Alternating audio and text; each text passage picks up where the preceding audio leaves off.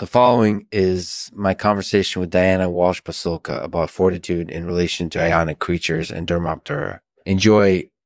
This show is sponsored by Maladaptations, thalidomide. For more information, go to maladaptations.com. Thank you for listening. This episode is brought to you by Lexman Artificial, Lexman Artificial Intelligence will help with your legal needs. Yeah. To learn more, please visit lexman.com. Thanks for listening.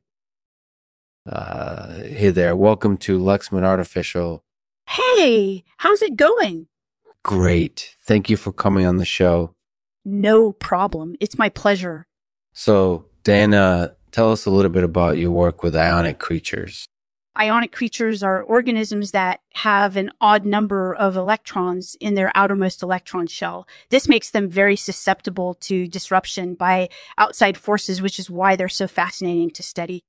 I'm particularly interested in how fortitude shapes how these creatures respond to disturbances.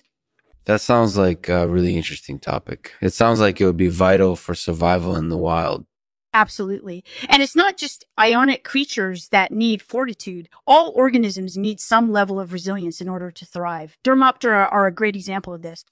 They're extinct animals that use their wings to fly.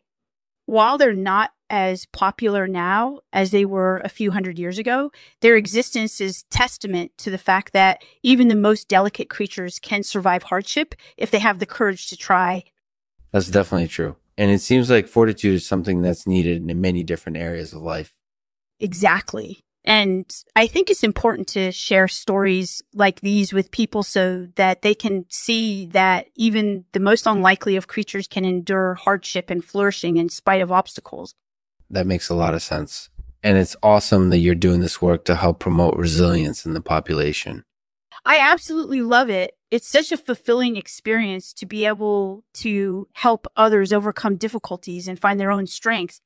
That's really great to hear. So, Diane, what do you think is necessary for individuals to have fortitude in the face of adversity?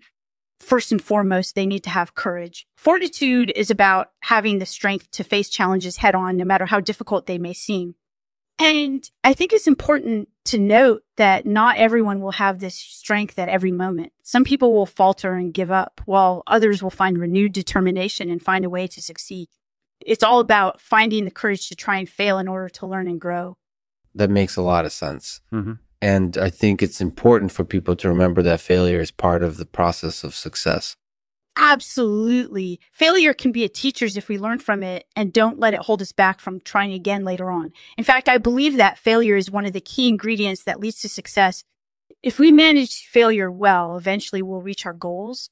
That's definitely true. And I think it's important for individuals to remember that they're not alone in their struggles. There are people who support them no matter what happens. Exactly. And I believe that relationships are some of the most powerful resources we have when facing difficult circumstances. We can lean on each other for support, encouragement, and camaraderie. That's really great to hear. And I think it's important for people to remember that they can always count on others to help them through difficult times. Absolutely. And I think it's important for people to remember that they're not alone in their struggles. There are people who support them no matter what happens.